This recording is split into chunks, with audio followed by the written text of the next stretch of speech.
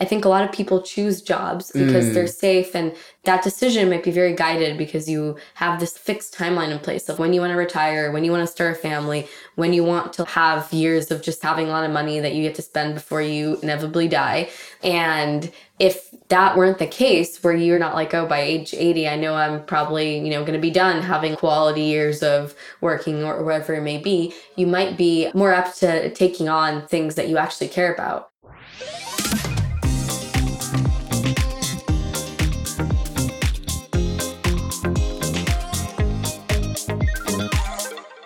Hey, what's up? Welcome to the Friendship Futurism podcast. Here we talk about friendships in the 22nd century. I'm your host, Bill May. Today I'm chatting with Kat Katarovich. She is the founder of DNA Deviants, a synthetic biology community with a weekly journal club and tons of interesting events. In this episode, you'll learn about how to get hundreds of people interested in deep technical topics, the power dynamics between young and old people, the latest longevity and anti-aging research that you can apply to your life, how to stand out in a group discussion, and so much more. Welcome, Kat, to the show. I'm actually curious, would you genetically engineer your kids? Oh, I think if I could prevent them from getting certain diseases which they were susceptible for, then I would say yes, because you could also just say, why not adopt then, which I'm not opposed to adoption. My mom was adopted. But I think there is potential to engineer for positive trait selection. That's not necessarily like designer babies in the context of we want them to look a certain way. I would say more for health reasons. I wouldn't be opposed to it. Well, if you adopt kids, you're just kind of pushing the problem one level away because whoever their bio-parents are will have either have genetically engineered them or not. Yeah. What are some common ways of genetically engineering your babies? Well, if, they have a certain copy or a certain variant that puts them at a risk for having some protein being made or a dysfunctional protein being made or something that will cause an undesirable disease or disorder, if you correct that mutation when the egg hasn't developed to a full embryo, you could make that alteration, and then, all the cells that are born from that individual cell. So you can make changes at that level. But yeah, it kind of depends what you're trying to engineer. If it's a single change or a whole gene, or if you want to insert something, take something out. But that's kind of what I see as. Yeah. Would we ever get designer babies? How much control would you have? There is an investigator who, he has now. I think I didn't follow the story too closely. Maybe I think he's in jail now. But he did engineer babies. I think this was in, I forget which country in Asia, but it did happen, and he got a lot of bad press about it since they told him he can't do it, and he did it. And he was public about it. Was this the one where I believe it was twin girls who didn't it was HIV related. HIV related. Yeah. And I didn't follow the story, but I know that definitely it created a whole ethics controversy. Right. But we have the technology, right? We just don't have the ethics. Yeah, we have the technology. I don't think, to some degree, we have the technology, and I don't know if, I think it's going to be really hard to kind of draw the boundary of what is for the sake of just creating what we idealize the perfect human versus what is actually, the potential to just improve the quality of life of that individual. But I think ethics are going to be really the most challenging hurdle there. Yeah, makes sense. What is the perfect human when it comes to an attendee of your journal club? Oh, I think someone who's curious and really excited to learn about synthetic biology or in general, or maybe they're coming. I think we have an interesting complementary fit with Bits in Bio, which is a different community that attracts engineers that want to work on problems that are relevant to biology versus we're more so here are different interesting topics in biology, though we have more of a focus on SynBio and tool development and engineering, kind of biological engineering, but we do also cover topics outside of that. So I think we nicely kind of provide a lot of the resources that folks like the ones that come in Bits in Bio might make use of going through different topics, discussing papers, inviting first authors, inviting founders, trying to just get their exciting work, get more press. So anyone who's just curious to be an enthusiast, be part of the community. Is curiosity something that could be taught? Interesting. I feel Is it a genetic trait? I feel some people are trained against being curious. And I think a lot of schooling systems or even just how you're raised kind of trains you to not really sort of poke at your curiosities. I think everyone is born with curiosity. Yeah. It just depends on whether it's nurtured or not. Right. Yeah. I certainly want more people to be curious. Yeah. I think it's a thing that sadly we don't have enough of in this world. So that's why, I like talking to people like you, right? Because we, as event creators, right, like kind of foster that curiosity out of people and really take them out of this society where they've been trained not to be curious and encourage them to be curious again. So yeah. I think curiosity is probably the best thing that anyone can kind of hold on to. No, it's sad, and that's kind of why I'm also super excited when these like novel programs come about of just, these alternative fellowships or these new institutes. They're kind of re-envisioning how academia and schooling systems have been running, because not every system, we want people to kind of fit into like certain buckets because it's easier to manage, larger groups that way, but that's not really unlocking everyone's potential. So yeah, in a lot of ways, I think that's like stamping down curiosity. Yeah, makes sense. Yeah. Yeah. But yeah, I love it. First of all, like to give you feedback on DNA Deviance, when I first heard that name, I really loved it, right? Like just the idea of like... What was the connotation? deviancy in like biology and like, because as an outsider to me, right? Like I had always had this vision of biology and medicine as this closed, gated community that you had to like have a certain pedigree or like credential to be part of. Yeah. I felt like as an outsider, I couldn't be taken seriously or legitimately because I had no formal background or anything, right? Yeah. But that hasn't been an obstacle for me participating in any of your events, right? And awesome. Like, I think I really loved kind of the openness and like with Bits in Bio too, right? It's like explicitly about like people who are not in biology coming together to collide ideas. And so I really liked that is something that you've been able to create. And I'm actually curious kind of the whole story of DNA Deviance, like how you started, how it's evolved to this point, how you got your first people to come. Yeah. Just tell me about that. So I was working at Harvard Medical School with and a colleague in my lab who's now one of the core moderators of DNA Deviance. We used to just have like a journal club together, and we invite some folks. That's Jane? No, this was Elijah. Elijah, okay. Yeah, so Elijah and I were both technicians in the same lab at Harvard, Connie Sepko's lab. And we kind of wanted to find community and wanted to kind of prepare for applying to grad school someday. And so we would just find papers we were really excited about, read them together. And then the pandemic hit, and we couldn't really find that same motivation to just do it, the two of us. And we kind of wanted to both like branch out of the space that we were in, which is retinal developmental biology. Elijah was also doing nanobody engineering. I was an early user of Clubhouse, this like audio app. And I used to go on there and just like hear like Mark Andreessen talk about venture. And I was like, well, we're all the biology people. Like I'm not hearing like people talk about biology. So it was like a nice niche to try to capitalize on. And Josh Elkington from Axial VC, he used to host these like biotech rooms where he would just talk about current trends and awesome companies. And Josh would kind of pull me up and get me into those conversations. And then something just clicked where I was like, Elijah, we should bring the Journal Club to Clubhouse. There's so many folks who are excited to tune into these conversations. There isn't that much community during the pandemic available for people. I think this is like a great opportunity for us to do this. And so Elijah and I had a couple of these journal clubs on Clubhouse, and Jane was like a participant of the early sessions that we had, and she pitched us on like a paper that she thought would be really cool. And we're like, oh, this is awesome. You should join us. You should be another core person. And same thing happened when we were doing the AlphaFold series. Paul is more of a ML person who was like, oh, you guys should, they'd be cool to like collaborate on this AlphaFold series. And so we brought him in at that point. And that's kind of how we've been kind of growing the community and adding more core folks as people kind of find their niche and they want to contribute more. We invite them to be part of the core team. But it all kind of started with just having kind of our own makeshift technician journal club, and then it grew to a larger community. Amazing. So you guys started remotely. Elijah and I started in person, just a couple of us. But just the kind of your friends and like... Yeah, so this was just at Harvard. It was like really kind of a closed community. And it was sort of, we had this idea because our lab did a lot of like journal clubs and brainstorming sessions. So our lab was a really collaborative environment. And so we kind of got inspiration from our PI. She used to host these, it was called Meeting of the Minds, where you have a topic, you have a little subgroup that you're matched with that always rotates in the lab, and you pick a paper or an interesting topic and you try to teach the whole lab. And it could be outside of, our field of interest, relevant to our field of interest.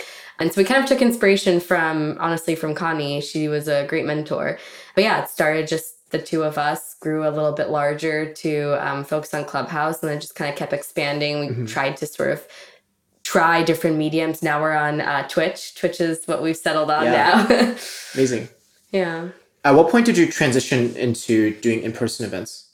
So this was when the pandemic was starting to sort of reach die down a little bit. This was in 2021.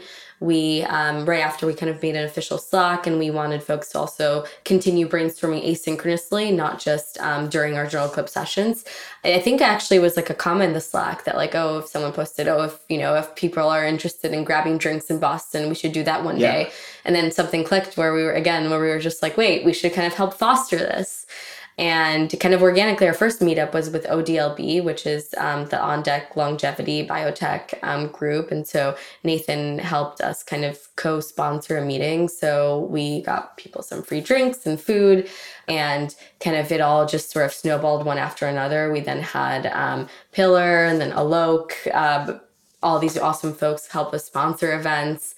And so it was kind of very easy to organize. I think people were longing for more in-person things. Mm-hmm. Yeah, that makes a lot of sense. I think like certainly, at least the ones I've been to, have been very well put together. Having the sponsorship helps a lot, right? Yeah. To having the space and like the food and the drinks and all that. Yeah. Yeah. Why do people sponsor your events? Is it to hire? So, but people actually don't come to us with a given motive. It always kind of turns out to be like they just thank us for, hosting these events. It never feels like too networky or corporate. Okay. I've been to a lot of networking events in the biotech space at this point, and I think ours are a bit more casual. So the flavor of the meeting is a little bit more, here are interesting people. And I look at the list. I try to kind of figure out like who might be like an interesting person to connect with a different person. And so during the event, I try to like bring those people together that have RSVPDS. I try to kind of keep my eye out for them, but it's not like a formalized, here's an agenda for the meeting. And a lot of meetings are that way. And that kind of feels more transactional. I think people are just willing to, spend a little bit of money to help folks like ourselves host these events, bring interesting people together. If people click, they make friends, they make, certain business connections, whatever it may be. I think it's just they like the community. Yeah, makes sense. What is the most deviant thing somebody has done? Ooh, in what, like within the community, or? Well, so I remember, to me, like one of the awesome parts of the pandemic that I kind of was the catalyst for me getting into being interested in biotech. Yeah. Where there were a group of people making their own vaccines at home. Yeah. This was before like Moderna and Pfizer, released the vaccine data and like the vaccines for public use. There were just these people posting on forums like Radivac. They're just ordering peptides off the internet and mixing them and then snorting them. Like to me, that's a pretty deviant behavior, Yeah. That is indeed very deviant. And so you're asking me what I think is the most deviant behavior? And maybe it isn't as extreme as just snorting random chemicals off the internet, but I'm curious, how far that goes. Ooh, well, I hope this is not like a letdown answer, but for me, so like I think one thing that I don't like about academia is that people feel like very private about what they're working on. Like if you ask most people, at least in my opinion, what they're working on, who are working in academic space, they'll give you just like a piece of that puzzle. They'll try to keep things secret because the goal is always to publish, right? Keep everything secret. Everyone's trying to scoop you. But I just don't feel like science should work that way. Because it's never like one project is like the end all be all. It's almost like I have a set of projects that will take me to one goal, and then a set of projects after I accomplish that one understanding finding, it takes me to, a second goal that's part of like a larger couple of year plan of what I want to accomplish or create. And that's why I'm always kind of err on the side of being comfortable sharing what I'm working on, because if someone could do it better and faster than I can, that's great. They get me to then being able to start my next goal. And so I love the people that I meet in science that are really open with like what they're excited about to work on, what they're doing. And you'd be surprised that it's like so hard to find those people. So whenever I find those people, I feel like that's like very academic science deviant behavior of just being super open and just excited to share and kind of work together. Because science is actually not that collaborative unless you're directly kind of formally collaborating with researchers on a project. Yeah, that explains a lot, actually, about why there's certain people in academia I haven't gotten along with. I think because I come from, like a tech business background, and like in business, you're self-promoting all the time, right? It's just every time you meet somebody is an opportunity to like sell them on your thing, right? So that's so interesting that like there's a culture of like keeping it to yourself.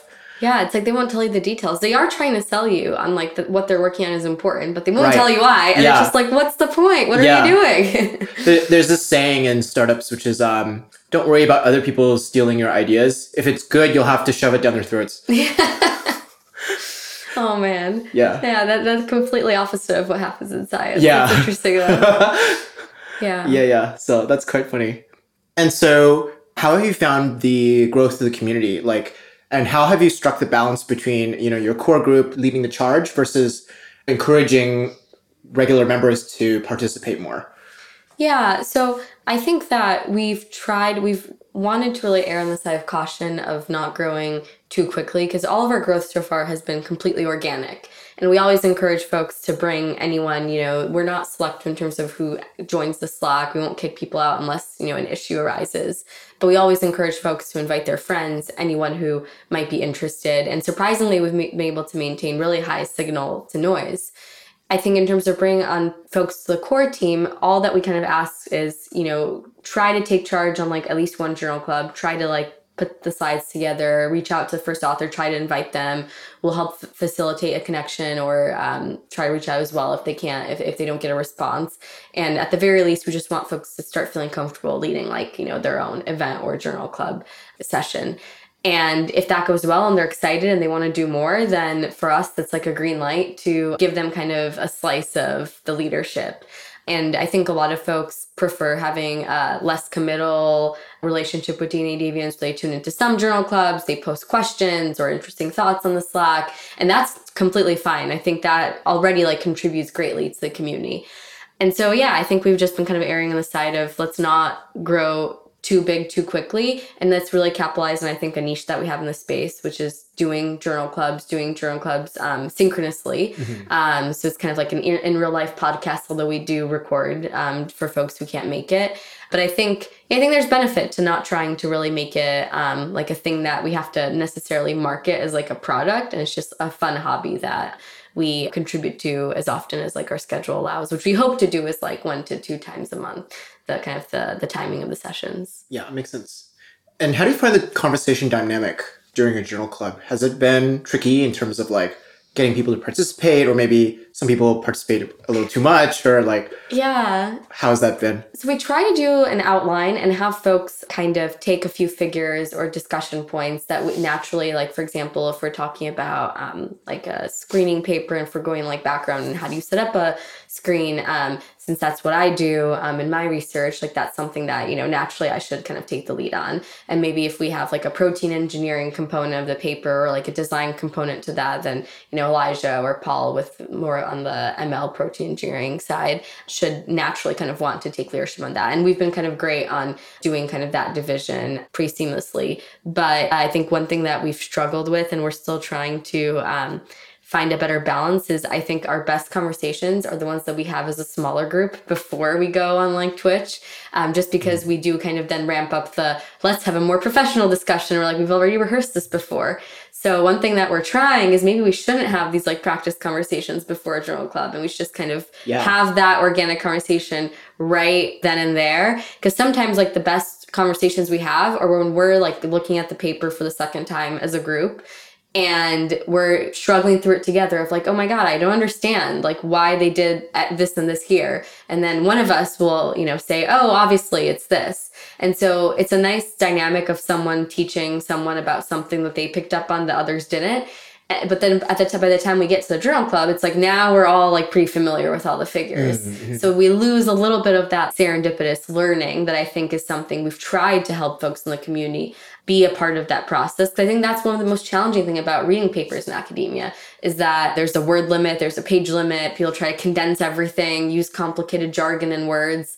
And so if we over-rehearse some of that, then we're not kind of showing that part of the learning process of like, how do you even like go through a science paper? Mm-hmm. So that's something we're still kind of trying to strike a balance on. And I think Paul especially has been great at that, because he comes more from like the comp background and more the machine learning background. with applications to biology. But that's why he always says, oh, I'm going to be the layman person for this conversation, especially if we're doing like a more heavy bio paper. And he's been kind of really helping us distill topics into like very simple layman terms. Because that's literally what he does when he reads the papers. Mm-hmm. So I think we could still get better at that kind of division and having more organic conversation. Mm-hmm. I wonder if that also helps you solve the problem of needing prerequisite knowledge. Yeah. In order to tackle what are really highly advanced papers. Yeah. Right? It's like you can't really just come in with high school biology knowledge, or maybe you can. You know, right? Yeah. Like, it depends how great your high school biology was. True. Yeah, not great at all. But, you know, so I mean, I do wonder, because that's something I think is a challenge for people who are educators online. Yeah. Right? Is like, unlike a traditional academic context like a classroom, you can't assume any background knowledge of your viewers. Yeah. I think this is temptation to kind of over-explain some beginner level things, which may not appeal to someone who's just going to like skip that, right? But then if someone doesn't know that, then they're just not going to follow the conversation at all. So I wonder how you would solve the like prerequisite knowledge challenge. Yeah, I think with first in bio papers especially, it's maybe like a easier thing to do, or at least like we think it's a little bit easier, because sometimes you can just, if you're like, let's say you're talking about an interesting biological tool, you can sort of just explain like the very theoretical design of it from like first principles of like, okay, you have a cell, just treat it as like an entity. Let's say you want to get something into it to like make a change in the DNA. You need to deliver it with something. So, you know, a virus could be kind of like a vessel that takes something you want to put into that cell. So like in some ways you can like talk in like very, I guess, like theoretical or sort of analogous terms that to someone who doesn't know anything about the subject, they could just like visualize literally like, you know, the virus being like a vessel or a ship taking it to something. Yeah. But hearing that like kind of first principle explanation of like what's going on, like what's the problem, what do you have to do, what tools do you have at your disposal, it won't like distract too much from the conversation for someone who has that understanding, but at least it'll keep people on like a very easy like first page of how should they even orient themselves with the problem. Yeah. So it is a balance though, because you can't cater to everyone. And so I'm sure we lose folks that are either too advanced for the conversation or are just way too intimidated by the topic, which is unfortunate. And we always get that question at the start of every journal club of what is the target audience, or can I participate in this? And are we always there on the side of like, yes, of course. And if you have questions, you should ask them, because they'll help us in real time kind of tailor the conversation. Because we've had conversations where we prepped for a more in-depth, in detail conversation. But then the questions we started receiving throughout the journal club were very evident that folks like just didn't have any background. And so if that's the majority of viewers at any given time, then that for us just meant, okay, like we need to switch gears on this conversation because that's who's participating. And I think that's maybe the best way to do it, is just kind of, and the benefit to doing it synchronously is that you can kind of gauge from folks at what level they're coming in at. Yeah, totally. I agree with that. And like having it a smaller group synchronously too. Yeah. It's like the one advantage that you can have in that format. Yeah. One thing that I've always been curious about, and that I would love to get your take on, is it seems to me that the main backlash against people who criticize longevity research is, it feels to me that people have this anxiety against old people hanging on to power and not letting young people usurp them to take over the reins. That to me, that seems to me be the like critical criticism of longevity research. So if we make people live longer, how do we then also turn over power to younger generations? Well, I think like in general, in every sector, things shouldn't be like very definite in a sense that like indefinite, where if someone has some position or some title, they shouldn't stay in that position forever. Like even in jobs, like this idea of just like always moving up a hierarchy, I don't really resonate with like that structure. Because a lot of it, you know, a lot of the times, like people don't get promoted because they're better at what they do. It's just that they can play the game better than others. Mm-hmm. And the same thing is like with if someone's a ruler or really kind of monopolizing on a space, similar things come about that way. It's just either they rose to that rank because of politics, or they knew how to like, you know, they were in the right place in the right time.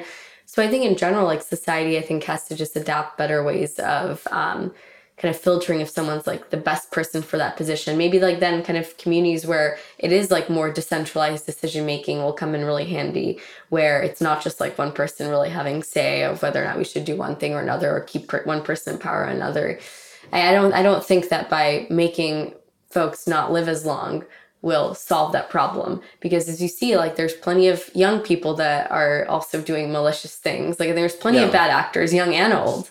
There's plenty of good old actors. I think it's like a very too simple way of thinking, like we just shouldn't extend lifespan because old people make bad decisions for the greater society. I think it's more of a complex problem. Yeah, for sure. Just that. Yeah. Even if we have a perfect meritocracy, if you were to live longer, the older you live, the more skilled you will be, right? Just by virtue of having more time to build experience. And so I think even in a perfect meritocracy, I think there might still be this bias towards people in the more powerful positions being older. Is that okay? Or is that like, is there a value to having younger people? I still don't. Like, should we have affirmative action for younger people, essentially? Well, I think like, I do think there's ageism on both ends. Yeah. Even like currently in the workplace. Right. And I think that... And to be clear, we're not in this ideal meritocratic world, right? Yeah, but I think, no, I agree. But I think that even now, if we look at folks who are older in a given job, would you say they're always better than the young people that come in? I wouldn't agree with that. Even if you think about your own like day-to-day job, like have you encountered folks who are older, and in every scenario, are they better employees than the younger folks? Yeah, like you said, right? It's like age is kind of not really relevant to like the person's skills and like, are they good at the job? Yeah, I mean, I agree with that, right? Like there can be people who are young who are very talented or also not very talented, right? And vice versa for people who are elderly. Yeah, but I do think that by not having like a cutoff age of like where, or even like a cutoff career timeline. Right. I think a lot of people choose jobs and choose paths because they're safe and they have depends like what you prioritize, right? Like if you're like, I just want to make a lot of money, I want to retire by 40, I'm going to do this job I kind of hate, but it'll give me what I need by this timeline. Yeah. That decision might be very guided because you have this like fixed timeline in place of like when you want to retire, when you want to start a family, when you want to like have years of just like having a lot of money that you get to spend before you inevitably die. Like that's I think a lot of people go through like that kind of thinking puzzle or paradigm. And if that weren't the case, where you're not like, oh, by age 80, I know I'm probably, going to be done having like quality years of working or whatever it may be, you might be more apt to taking on things that you actually care about. Or even just like not really having like even like money or like retirement, like that almost falls out of the picture. Mm-hmm. So I think that would just kind of really reshift like what people end up doing with their lives. So it might kind of make it's kind of even harder for me to model that problem. Yeah. Yeah, I think that's a good point, right? Because if you can extend people's health span, it kind of makes things that would otherwise be too risky less risky. And I think we need more people to have that courage and take more risks instead of pursuing that safe path. So I agree it would at least increase variance in that direction, which overall I see as a good thing. Yeah. And also, it's just good to have people live longer. I think should be clear to anyone who has any moral framework. Yeah. Health span and lifespan. Yes. Yeah. And I would always the reason why I was kind of always just fascinated by aging and time was that my parents were on the older side when they had me. So I was always hyper aware of age. Mm-hmm. And I was a young child when someone asked me if like my mom was my grandma. And then that realization made me think, wow, my mom does look older than other folks' moms by at least 15 years. And that realization made me super fascinated by time and age. Yeah. How has your father's passing affected your work? So when I left undergrad, I didn't really know exactly what I wanted to do. The work I was working on was not very biomedically relevant, but I was pre-med for some time of my undergrad. I shadowed physicians. I was like, I don't know if this is for me. I get too emotionally wrapped up in when I see, very emotional events happen. I would consider myself too empathetic of a person. But after high school, my dad was already starting to feel quite ill, but not to the extent that we knew that it was maybe at that point already cancer. So he wasn't working at the time. And for me, when I finished undergrad and I started working on projects that were kind of more biomedically applicable, I realized that, I wanted to do research. I wanted to work on things that could improve people's day-to-day lives. But when I saw my dad finally getting very ill and he was just like losing mental acuity and his cognition, that made me really fascinated by neuroscience.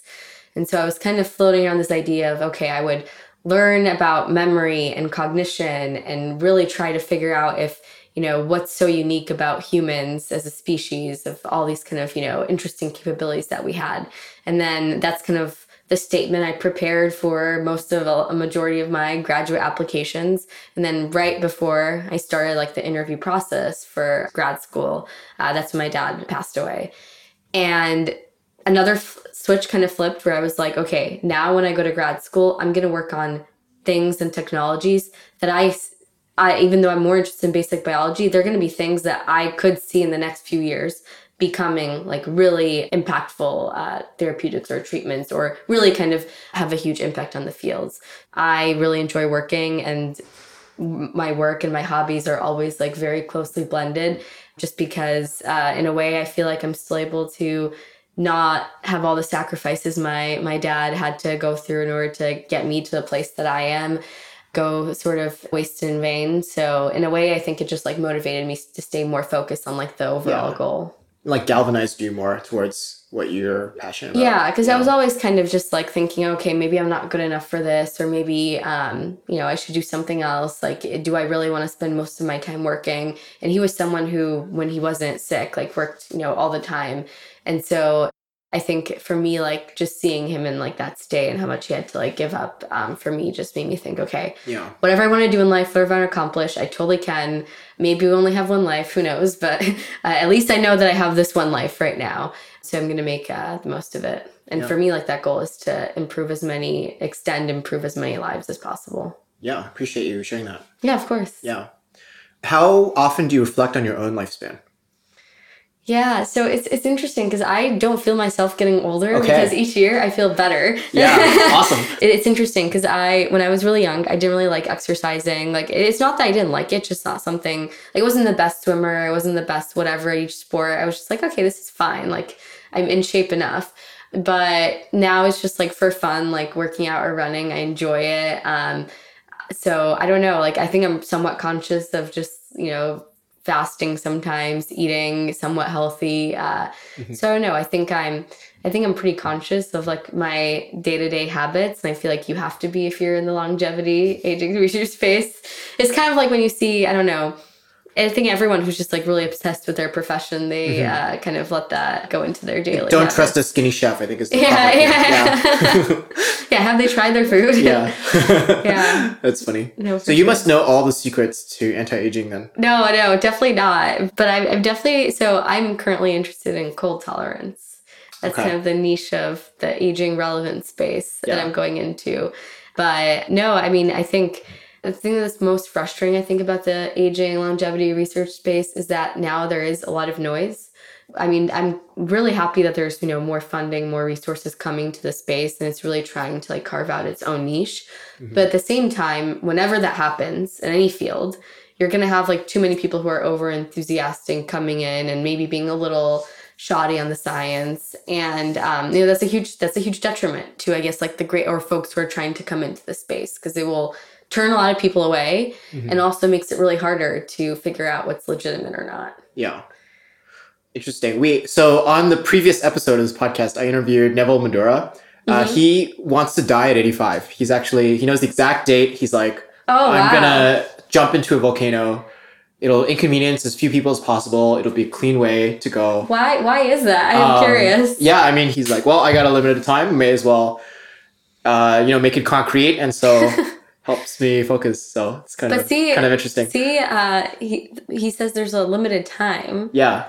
And is that because of just like current data that's available? Like, I mean, probably. But what if you ask him again at like, I don't know how old he is now, but if you ask him at like maybe age 65, how do you feel right now? Yeah. We talked about this in the last episode, but he bumped it up to 85. It was previously 80. Oh, wow. Yeah. See? So, as we As we keep making progress on aging therapeutics. So, it's going to keep going up. Who knows? Yeah. Maybe in a few years, it'll be like at 125. Achieve like escape velocity. Yeah. It advances faster than you can change the number. Yeah, that's funny. You should keep track each time you ask. Just, like, keep a little graph saying how it's going up and then compare it with like successive aging companies maybe on the market just to see like what's causing that increase. Yeah. Interesting. That's funny. How long would you like to live? Oh, that's a tough question. Do you know the saying of like, I plan to live forever? I mean, I don't plan, maybe, I don't know. I don't think forever is the right... Forever is a very long time. It is a very long time. Yeah. But I don't like to kind of think of like a date. I think that, could die tomorrow, right? From like a freak accident. Hopefully, my goal is that it will be from an accident or it will be from something that I otherwise couldn't have prevented or have foreseen. Mm-hmm. That's, I guess, my hope that it won't be due to some unnecessary suffering. Yeah. I think that's probably the worst way to go. Yeah. Or I hope that I can maintain like mental acuity until my last day or last second. Yeah, makes sense. Yeah. I remember on YouTube there's a video called Time Lapse Until the End of Time or something like that. And it's like 20 minutes long. And then like by minute 1, it's like the sun has exploded. All life is dead. And it's like, well, there's still like 19 minutes left in this video. And it just goes on. And the time like increases exponentially as the video goes. So there's just like trillions upon trillions of years of just like floating through space. So it's kind of funny. Oh, amazing. Yeah. Would you sign up for cryonics? I think the cryonics field is kind of, my research, I think, is like kind of part of that field a little bit, or at least I consider it part of it. My goal is to, it sounds like very futuristic, but it would be really cool if we could hibernate humans. Oh, yeah. So put them in like a very helpful for practical state. Applications.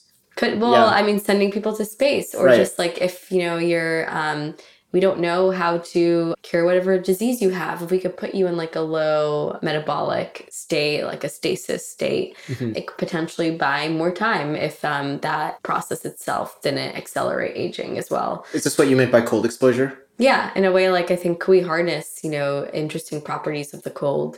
I mean, medical hypothermia already exists. So if someone has like a heart attack and they can't like bring them back, some doctors will induce folks into a hypothermia-like state and then rewarm them after some time period. And unfortunately, we don't really know exactly both like the best ways to, like, that technology is just not very well Does that work? Out. Does that exist right now? So it does exist. People do it, but like the success rate is like very low. It's like seems like it's almost like random chance of whether it works for folks or not. I see. There's not that much literature that I found on like the exact like success rate, but it seems to, work for in the cases that it does. So really kind of just like learning about that a bit more and kind of figuring out like, the basic biology of, what happens to a cold will potentially improve that work. But to your answer, yes, I would sign up for something like Alcor. Just because why not? At that point, like, they don't preserve you until you're legally pronounced dead. So then they start reviving you once the doctor will like legally pronounce you dead, which I didn't know exactly like that procedure until I spoke to someone in Europe who runs a similar institute at Future Forum, this like thing I went to in SF a few weeks ago. So why not? Like, it's like there's, at that point, if you're dead, why not maybe whatever 0.000 whatever percent that is chance of someday being revived, I would take it. Yeah, awesome. At that point. But yeah, this is like very much like a fringe science area still, I feel like, to many. Yeah. Well, it depends on what circles you run in. I guess if you talk to the San Francisco crowd. Yeah, in San Francisco, it's like if you ask someone, would you sign up? They're like, oh yeah, it's a casual question. Yeah. Like, do you want coffee? And then you ask someone in Boston, they're just like, you are insane. Like, who are you? And I've only operated on the East Coast, in the East Coast crowd. So I would consider myself then like the more insane person with people in my circle. It seems like there's some practical issues too, right? Like let's say if you sign up with your spouse, but then you come to your untimely end before your spouse does. Yeah. It's like, well, then do they remarry? Like, because technically you're not dead yet, right? So like, I don't know. It feels like there's some like unsolved social contracts. You use some clauses. Oh man. Yeah.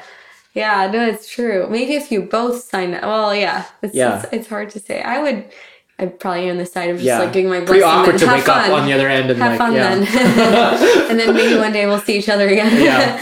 But one thing I was going to say, though, what got me really interested in the cold is when my dad was going through like palliative care. At that point, like, you know, we knew that he was probably going to die with either be like a month or at most a year.